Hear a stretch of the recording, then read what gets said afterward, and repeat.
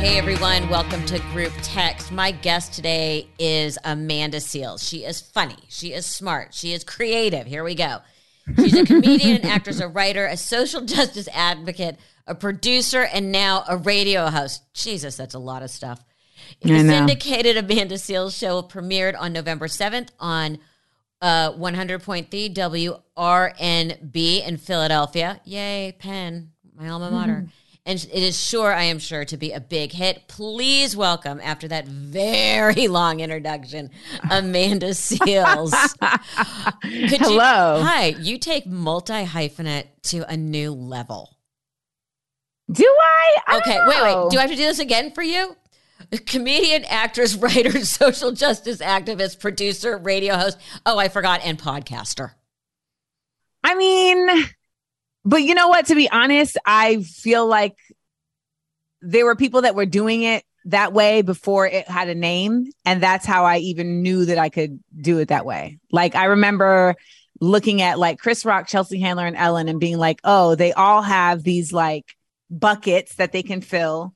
And they've all managed to fill those buckets based on their point of view. And I want to do the same. I agree, because my mom was the same way, and I'm the same way. Exactly. But don't you sometimes feel a little bit, and sometimes I definitely feel this way, a little bit like Sybil?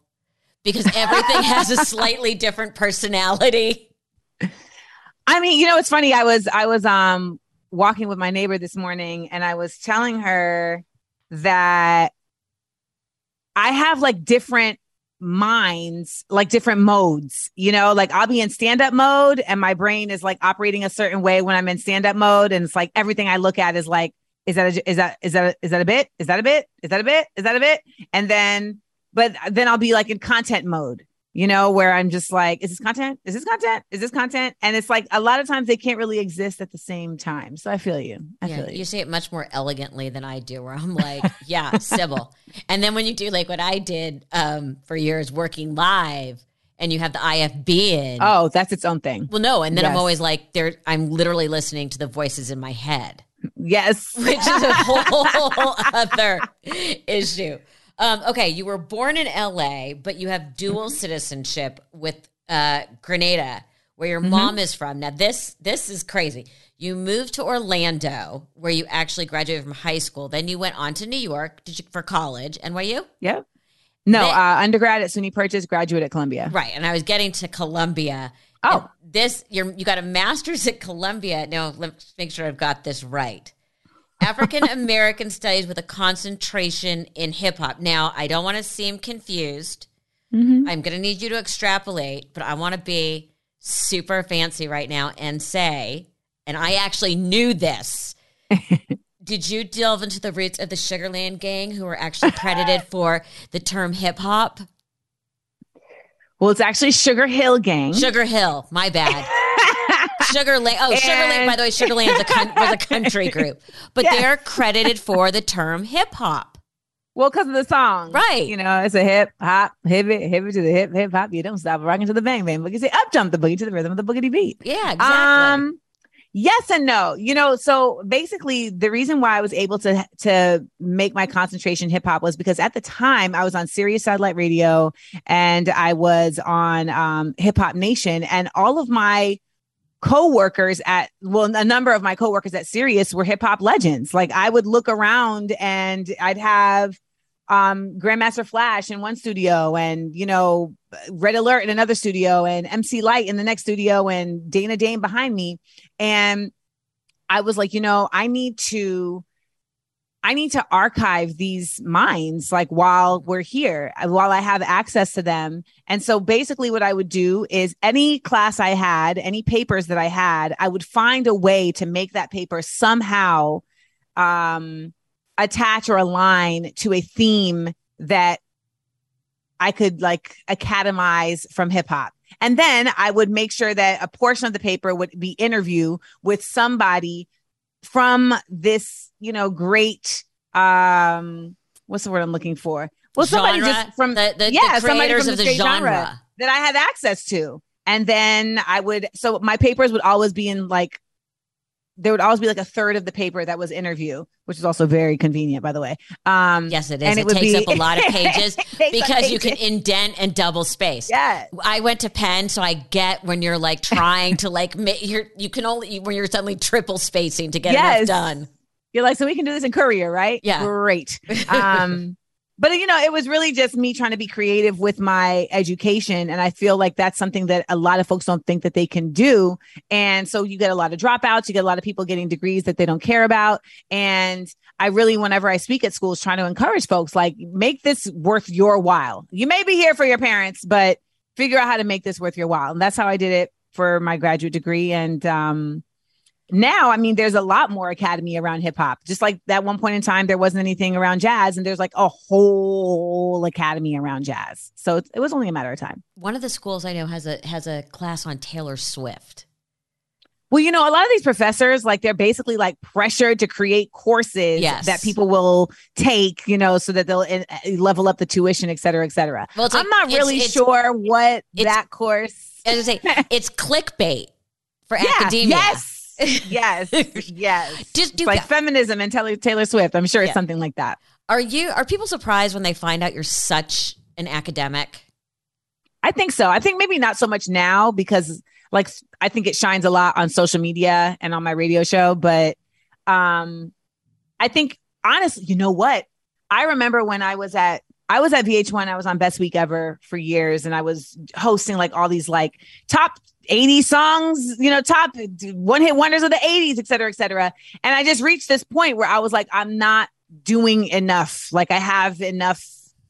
I don't have enough in my scope to really make me feel fulfilled. And so I remember taking a meeting with my like head honcho of my department and telling her that I wanted to do more. And she was like, you know, in talking to you, I realized I always thought you were just another dumb talent who could read a prompter. I didn't know you were this smart. And I was like, what? And that really was like a bell for me, because it let me know, like, you need to make more of an effort to like bring this part of you into your work, and also let people know that like there is a whole other level of you. And so I've made a point in my content to bring the academy in, but I don't think for a long time people really knew that. I always say there's moments in your career where you can be really happy because you're showing your parents their money was well spent. Yes. Well, you know, I have a live show. It's a comedy game show called Smart, Funny, and Black. And on the surface, it's a game show, but in its true meaning, it is about community and it's about Black culture, but it's also about getting to use my masters every time I'm on stage and feeling like these college loans were for something. So we find a way. What do you like to read? Because I'm a big nonfiction reader. I find reading fiction difficult because I was a history major. So I come you at like the facts. Yes. You know what? I'm piecemeal, because when I read nonfiction, I don't like reading straight through. I like snacking on it. Whereas like when I read fiction, I like get into it and I will devour the book. But I don't feel like I have that rhythm with nonfiction. It's like I take it. I read. First of all, I'm a slow reader. So even with nonfiction, I'm even slower because I have to like make sure I get every point that they're saying, everything that they're trying to get across to me. And then I want to digest it. But I've been doing something different lately where I've been doing Audible for nonfiction, which just feels like I'm listening to like a TED Talk. Right. So I feel like I digest it better that way. I think because also, do you consider yourself, I got to start with this, a comedian, an actress, or a storyteller? I don't consider myself an actress. I feel like for me, acting is like a trade. It's like, it's this thing that I was trained to do and I'm able to do very well, very proficiently, but it doesn't bring me the same joy that being a comedian and a storyteller do. I think at the end of the day, if I had to choose between comedian and storyteller, I think I would land on storyteller, because I can do that across multiple mediums. And comedians are storytellers. Naturally, yeah. And they also, and I want to get into your social activism, they also can make social activism more understandable and more palatable. I think Absolutely. Back to like a Lenny Bruce.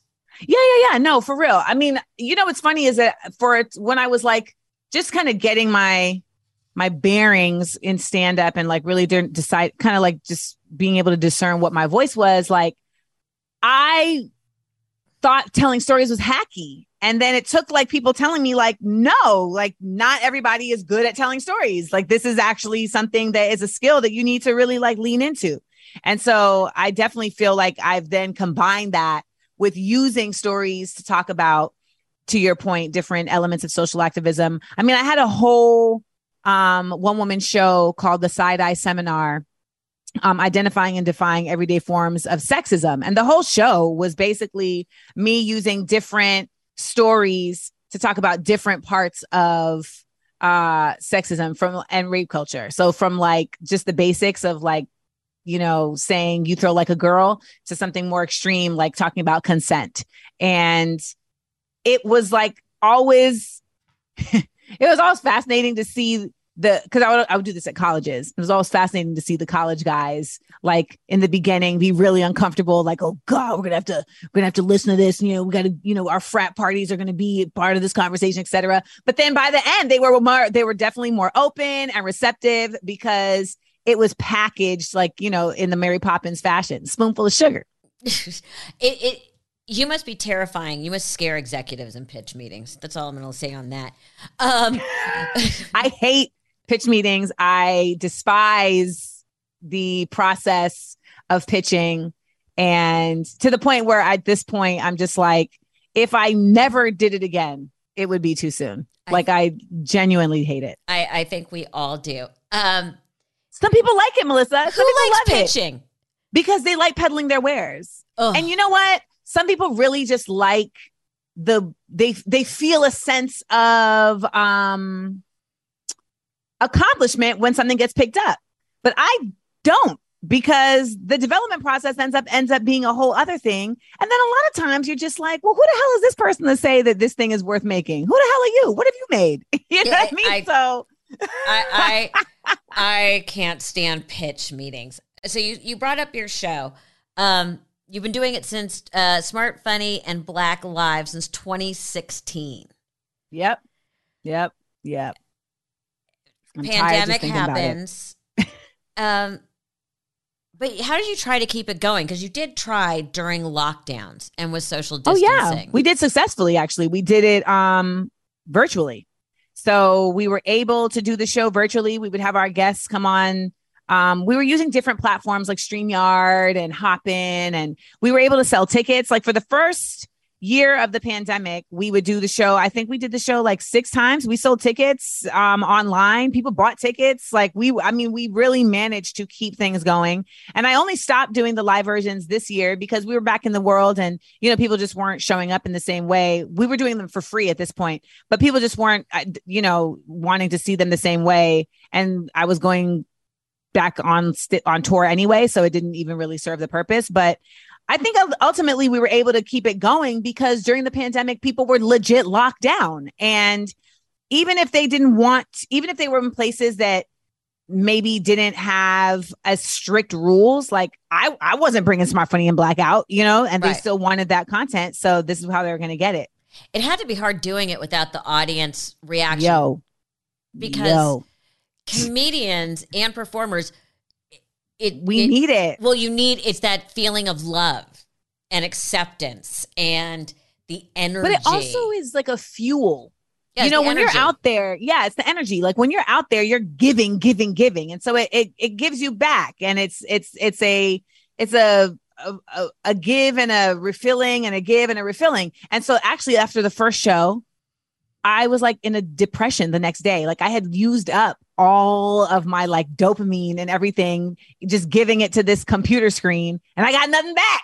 And like the next day I was just drained and just like, why do I feel this way? And so it took me a couple shows to learn how to balance that I'm giving to the ether, you know, and that I'm not going to get it back in the same way. You also don't know if the material is landing. No.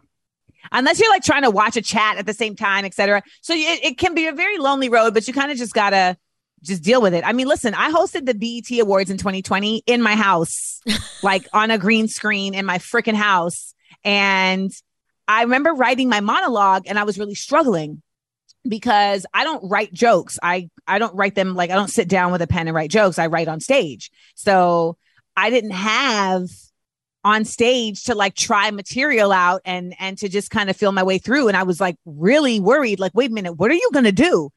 And I had to just change my focus and think of it as a one-woman show, which I've written several.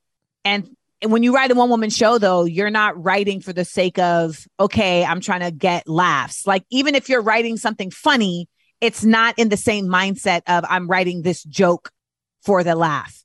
And I may not even be articulating it correctly, no, but you're it works. Articulating it brilliantly, but it's also, I think, because you and I speak the same language.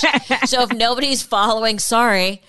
We get it. We get it. But it worked. It worked. And I was really happy how the monologue came out and people responded to it. But it actually was trippy to me to like realize like, oh, I had to just change my mindset. And I mean, I tell the same jokes that I wrote in that space. I tell those on stage, but I needed to change my mindset in order to get there. Did you dress up? I go right back to the shallow. Did you dress up? Did I dress up? Girl, I had 13 costume changes. Okay. And because, listen, so we were going to record in a studio with a very small crew that was COVID tested, but then my stylist assistant got COVID. Oh, so then they were like, we can't even do that. Can we do it in your house? So I was dating somebody at the time who was evil, but I was able to get him a check to help me set up this green screen. Okay. Then the cameras were like remote operated. And then of course, because this is now a COVID lockdown, I couldn't have a hairstylist. I couldn't have my makeup artist. I couldn't have my stylist. I'm doing my own makeup in my bathroom with my makeup artist on FaceTime, like giving me instructions, like, okay, highlighter. No, down. Okay. No, easy. You know, my hairstylist is also on the Zoom and she's like, okay, we're going to take this braid and then we're going to take that braid. And then my stylist, he's like, you know, trying to have me, okay, back up. No, I don't like the way that's falling. I don't like the way that pants is falling. And I had like all these costumes because we did bits. I mean, it was a thing. I don't get enough credit for it. So I'm giving myself credit. This episode is sponsored by Via Hemp. Ah, yes, summer, longer days, warmer nights, and the incessant chirping of crickets, reminding you that sleep is a precious commodity. Whether you need to set the mood in the bedroom or just unwind after a day battling the sun, Via has your back. Enter their Rest and Recovery Gummies, a magical concoction of passion flower, L-theanine, and cannabinoids designed to lull you into a state of blissful tranquility. With options for both the THC tolerant and the THC shy, Via ensures you'll find your perfect dosage for achieving peak comfort. Via isn't just about taming the sleep monsters. They've got a whole array of gummies to cater to every whim and fancy with or without THC. And they'll discreetly ship their goodies straight to your doorstep, no matter which of the 50 states you call home. Just sit back, relax, and let Via work its magic. So if you're 21 plus, you can get 15% off a free pack of award-winning gummies with our exclusive code. Head to viahemp.com and use the code GroupText to receive 15% off and one free sample of their award-winning gummies. That's viahemp.com. viahemp.com. So I have tried their Zen gummies, and I got to tell you, they are amazing. I live in a very sort of continual stressed out state, from work to being a mom to, well, just life in general. And the Zen gummies have been amazing for me. Head to viahemp.com and use the code GroupText to receive 15% off and one free sample of their award-winning gummies, 21 plus. That's viahemp.com, viahemp.com. And use the code GroupText at checkout. Enhance your everyday with Via Hemp. I can't imagine what your bedroom must have looked like afterwards, ripping off clothes and hurling them to the ground. Madness. And the whole time, the dude I'm dating is literally outside on the phone, FaceTiming with people, telling them, yeah, I helped save the BET Awards. Can you zip this dress up? I was going to say, please? I'm struggling here. Legit. There's a hook and eye. I know it's there. I know it's there. Madness. You talk about working out material. And you said you don't write before you write on stage. Do you tape record? Do you record it so you can go back and listen to what worked? I do. I don't think I ever really go back and listen to what worked. I mean, I think, the recordings come in handy when you had like a little bit of a lull, when you haven't been on stage, and then you can listen back to the recordings to get a refresher of like your rhythm, like you forget jokes, me being on the road. I've been on the road for the past 6 months. So I've been pretty, fresh with my content, and I have a special. I mean, I could shoot a special today. It's just a matter of where it's going to be done and how it's going to be done. But the recordings start to become helpful again once you're like paring down for that special and really trying to see where is there meat where's there like, roughage that I can get out of here? Because that's what I think. I don't like when I watch a special and I feel like there's a casualness. I want it to be tight. I don't want it to feel like a freestyle. And I don't want mine to feel that way. Right. And also you go back and really can see what landed and what didn't and how you can tweak. How you can tweak something.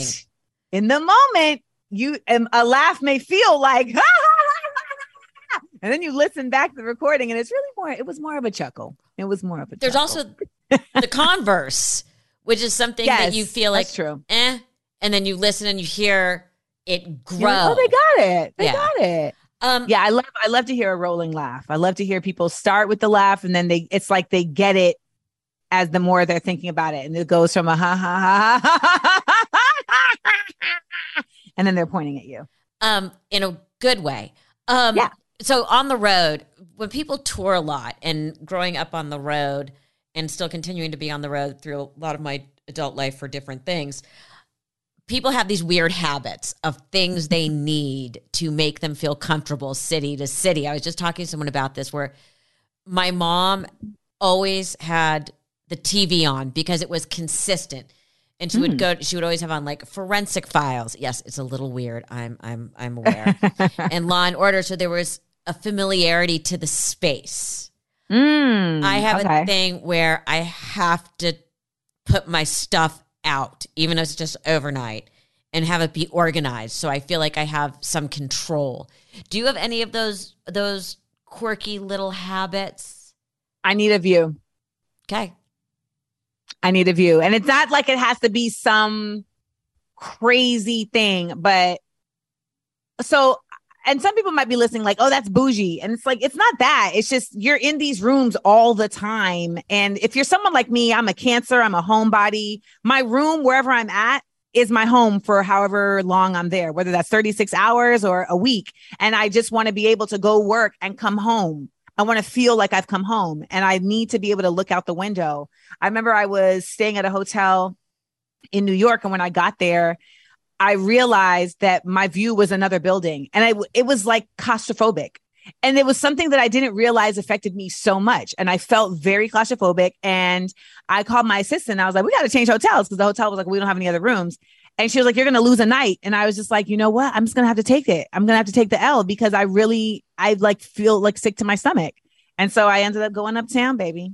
And, but that's like the thing. Even if I'm in a room where the view is, the city or whatever, like I like to be able to see out and like see a distance at least. That's fascinating. That's what everybody has different.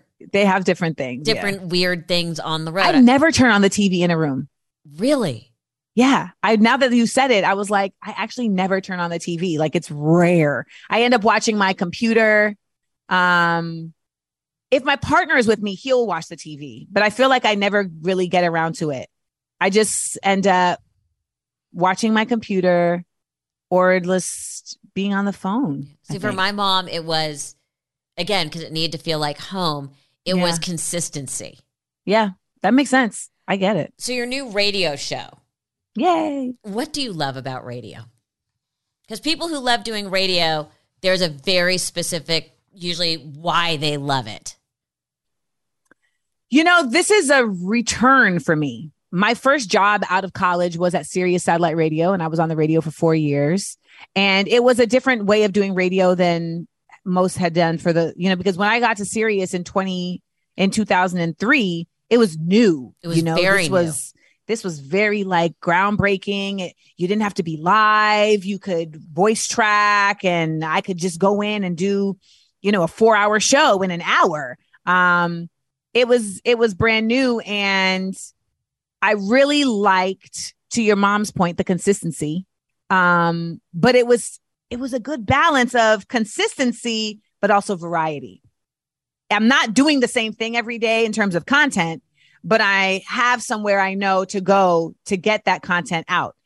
And in coming back to radio at this point in my life, one, Hollywood at this point feels like just the entertainment business of things feels so far from my own joy space. Just the effort that it will take for me to get my ideas out and get my creativity and my voice out in that space is so arduous that it's like, it was making me not like the art that I do. And once you reach that point, you got to pivot because that's what we're here for. So radio just came in like an angel as this outlet for me to be able to speak my voice, but also I get to be creative. I get to do my characters on the show. I get to come up with different types of segments. We have the PSA, the public seals announcement that I do every week. And I do it as a poem, just to push myself to be a little more creative. We have at the end of every week, I do things I learned this week. Yeah. And I share 3 things that I learned this week. And we have people call in with the things they learned. And then ever so often I do Black Around the World. And it's a segment where I talk about, stories of Black folks in different countries. And then I do a segment called, What's the Word? And I teach people a new word for that week because people always talk about that they like my vocabulary, even though I haven't really shown it off here today. But you did say extrapolate earlier. And I was like, ooh, okay. I love extrapolate. And the other one that makes people crazy, and I used to do it all the time, but my boyfriend does it too, and I now realize why people go bananas for it, is I don't disagree with you. The double negative. I don't disagree with you. I don't disagree with you. Deleterious is my word that I overuse. I mean, I feel like my next special should just be called Deleterious, and I'll wear a pink leather suit as like an homage to Delirious for Eddie Murphy. But that's what radio, so radio is that. It's also cool to just have a new challenge. This syndicated radio in itself is a different world than doing Sirius satellite radio. I do get to record from home, so I still get to record in the way that I'm comfortable with, and I get to record on the road. The effort of being syndicated is that you are picking up different affiliates in different cities, and that's something that I don't know, so it's a new business. So it has kind of like an old dog, new tricks kind of vibe to it too. It's keeping me on my toes in terms of just getting the opportunity to develop something new. And for the first time, have a machine behind me for something that is completely mine. I mean, it's literally called The Amanda Seales Show. And the other element that we added to it is that it's turned into a daily podcast. So even if you're not in a city where we're heard terrestrially, you can listen wherever you hear podcasts. And that's been interesting now because we're global. So we're getting calls from people around the world. So it's a new element for them in terms of radio for Reach Media, Radio 1, Urban 1, because they have shows like the DL Hughley Show, right. Ricky Smiley Show. Those are very, very successful syndicated shows. And now with my show, they're adding this podcast element, and it's already, even in a short amount of time, proving to be a dope added element to getting listeners. So it's just, it's just exciting, Melissa. I was gonna say, it's so cool. It's got to be. Do you ever look and think about like you're reaching people all over the world and making them think? So that's the part. That's the part that's been trippy, is people calling in and saying, thank you so much for this show. We need this. I'm learning. And I genuinely, you asked earlier, do I consider myself an actress, a comedian, or a storyteller? A lot of people have been saying lately, like, you're a teacher, you're a teacher, you're a teacher. And that's something I don't think I ever really applied to myself. But as we're in what I call the age of idiocy. Oh, I love that. I'm going to steal that. Take it, run with it. I'm going to run like the wind. Steal that. We are in the age of idiocy. Better than I did. Better than what I call it, which is, why is everyone so fucking stupid? That works too. That is valid. I think it's important now more than ever that we have to, as this page on Instagram, the Tennessee Holler, their tag is yell the truth.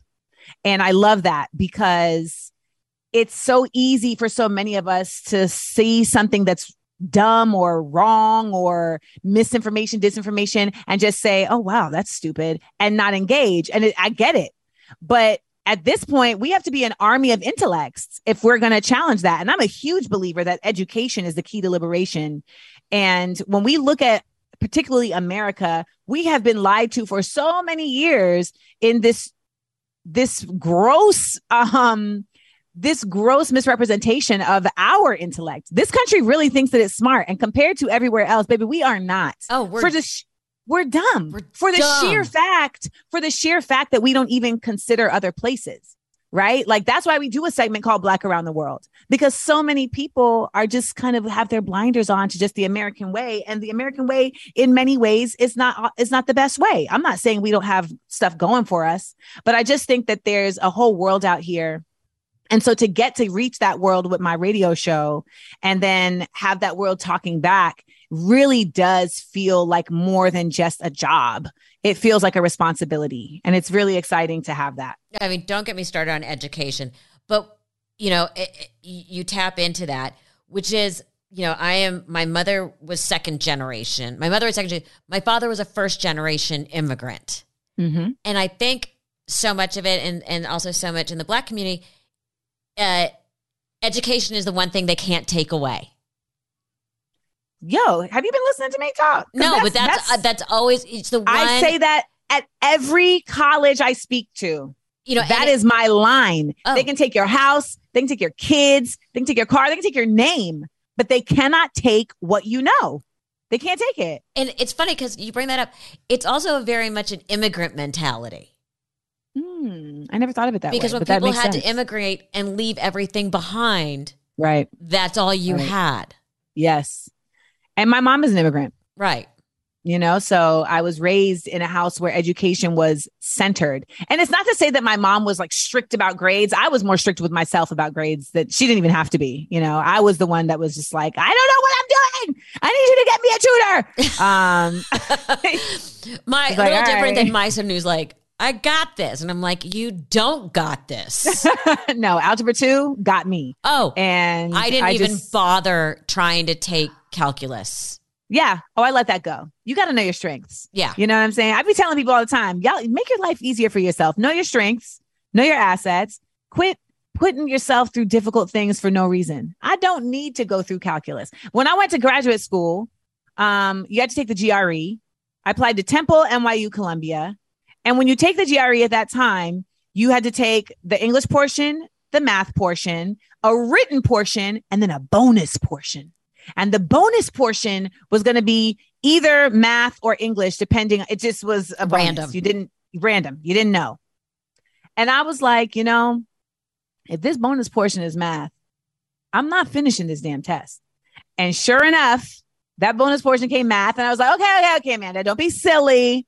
And I did like 3 questions. I was like, I'm out of here. I'm going to graduate school for African-American studies. I don't need to know how this X and Y, the linear, I don't need to know this. But you know what ended up happening? I got into Temple. I got into Columbia. NYU, I didn't get into because of my GRE score. But with Columbia, I was able to ask once I got in, like, well, how come I got into Columbia with this GRE score? And they said, because even though your math wasn't what it needed to be, you scored a perfect on the writing. And you scored like really, really high on verbal. And that's what we're actually doing. And I was like, you know what? I like it here already. People are logical. That's what I appreciate. I always say when push comes to shove, unless you're in business management, all you really need to do is do tips and discounts. Tips and discounts, babe. I'm not over here trying to figure out complex systems. I know. Yeah, tips and discounts. I just gotta. And I need to be able to see my commissions. Percentages. Percentages are good too. But I put that in with tips. Yes. The tips are percentages. Mm-hmm. I like that. I'm going to add that. Tips, percentages, and commissions. Yeah, that's a good one. You talk about So many things: rape culture, police brutality, racism. I mean, the list goes on. And I go back to, where are we with comedy? Is the pendulum swinging back to the middle, where we can say things that are funny but edgy and take on topics that even a year ago you couldn't say?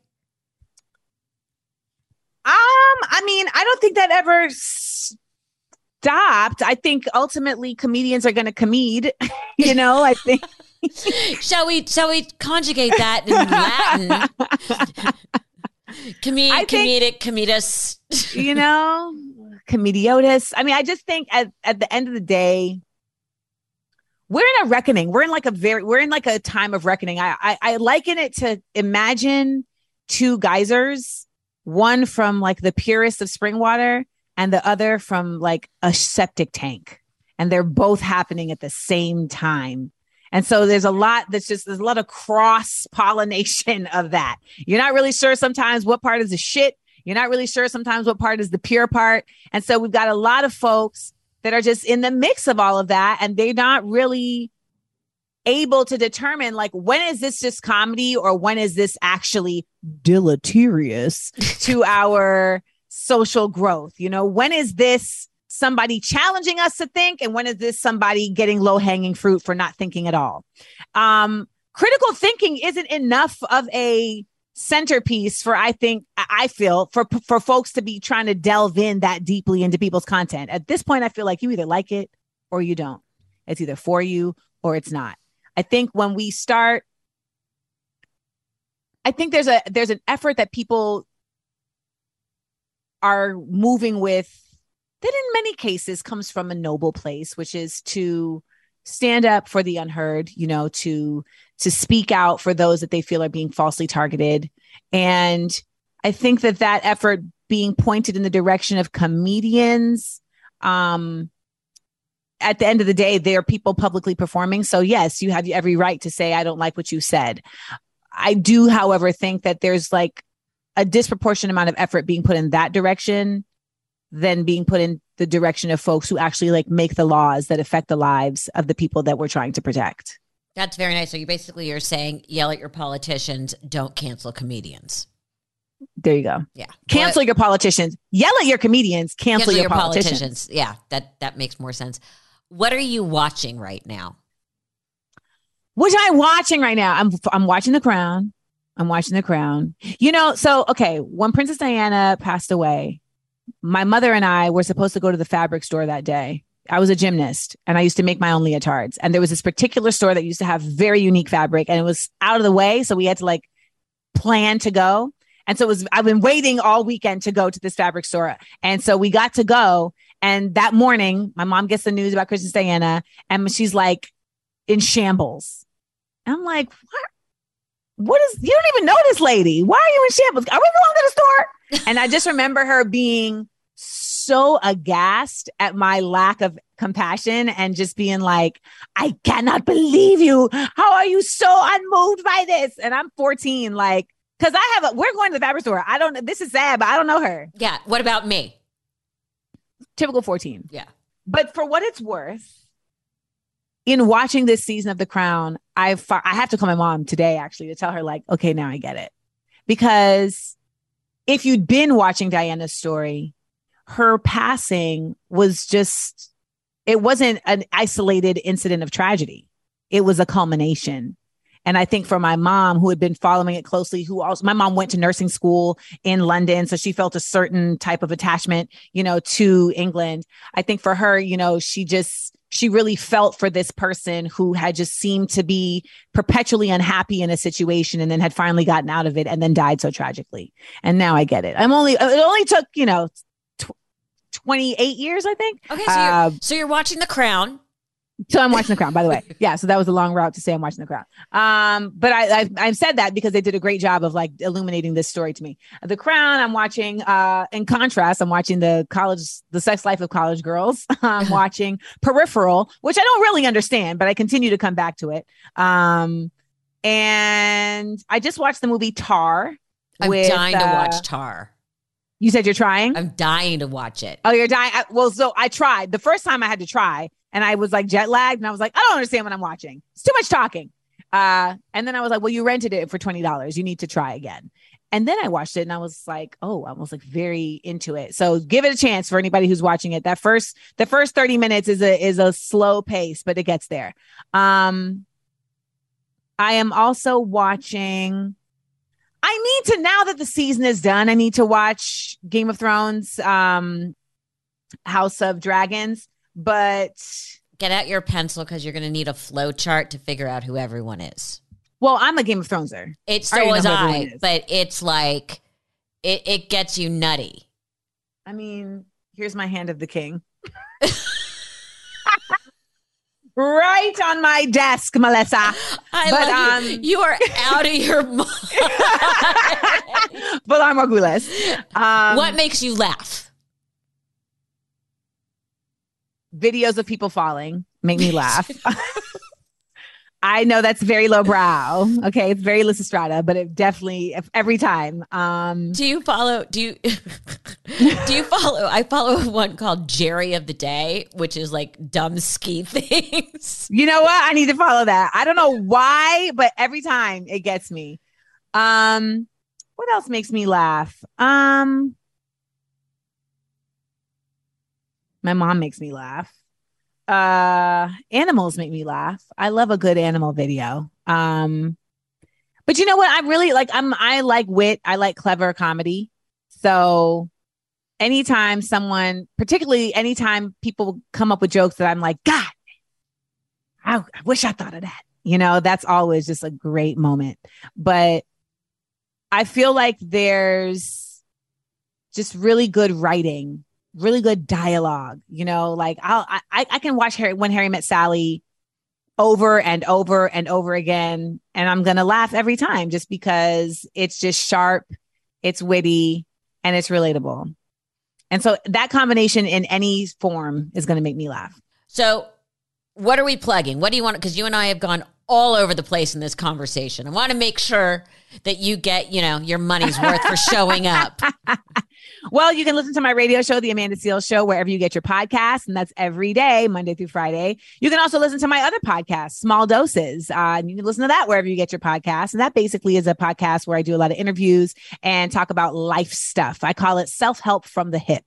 What else? You can listen. What else? You can get my book, Small Doses, which is also available in paperback and on Audible. So you can get those things. And then if you really just were like, gosh, darn it, I really like this gal, you can subscribe to my Patreon for $5 a month, which you will get exclusive content and behind the scenes and my special commentary that I don't share on Zuckerberg's internet. And that is at Patreon Amanda Seales, or you can also access it at theamandaverse.com. It's a universe of me.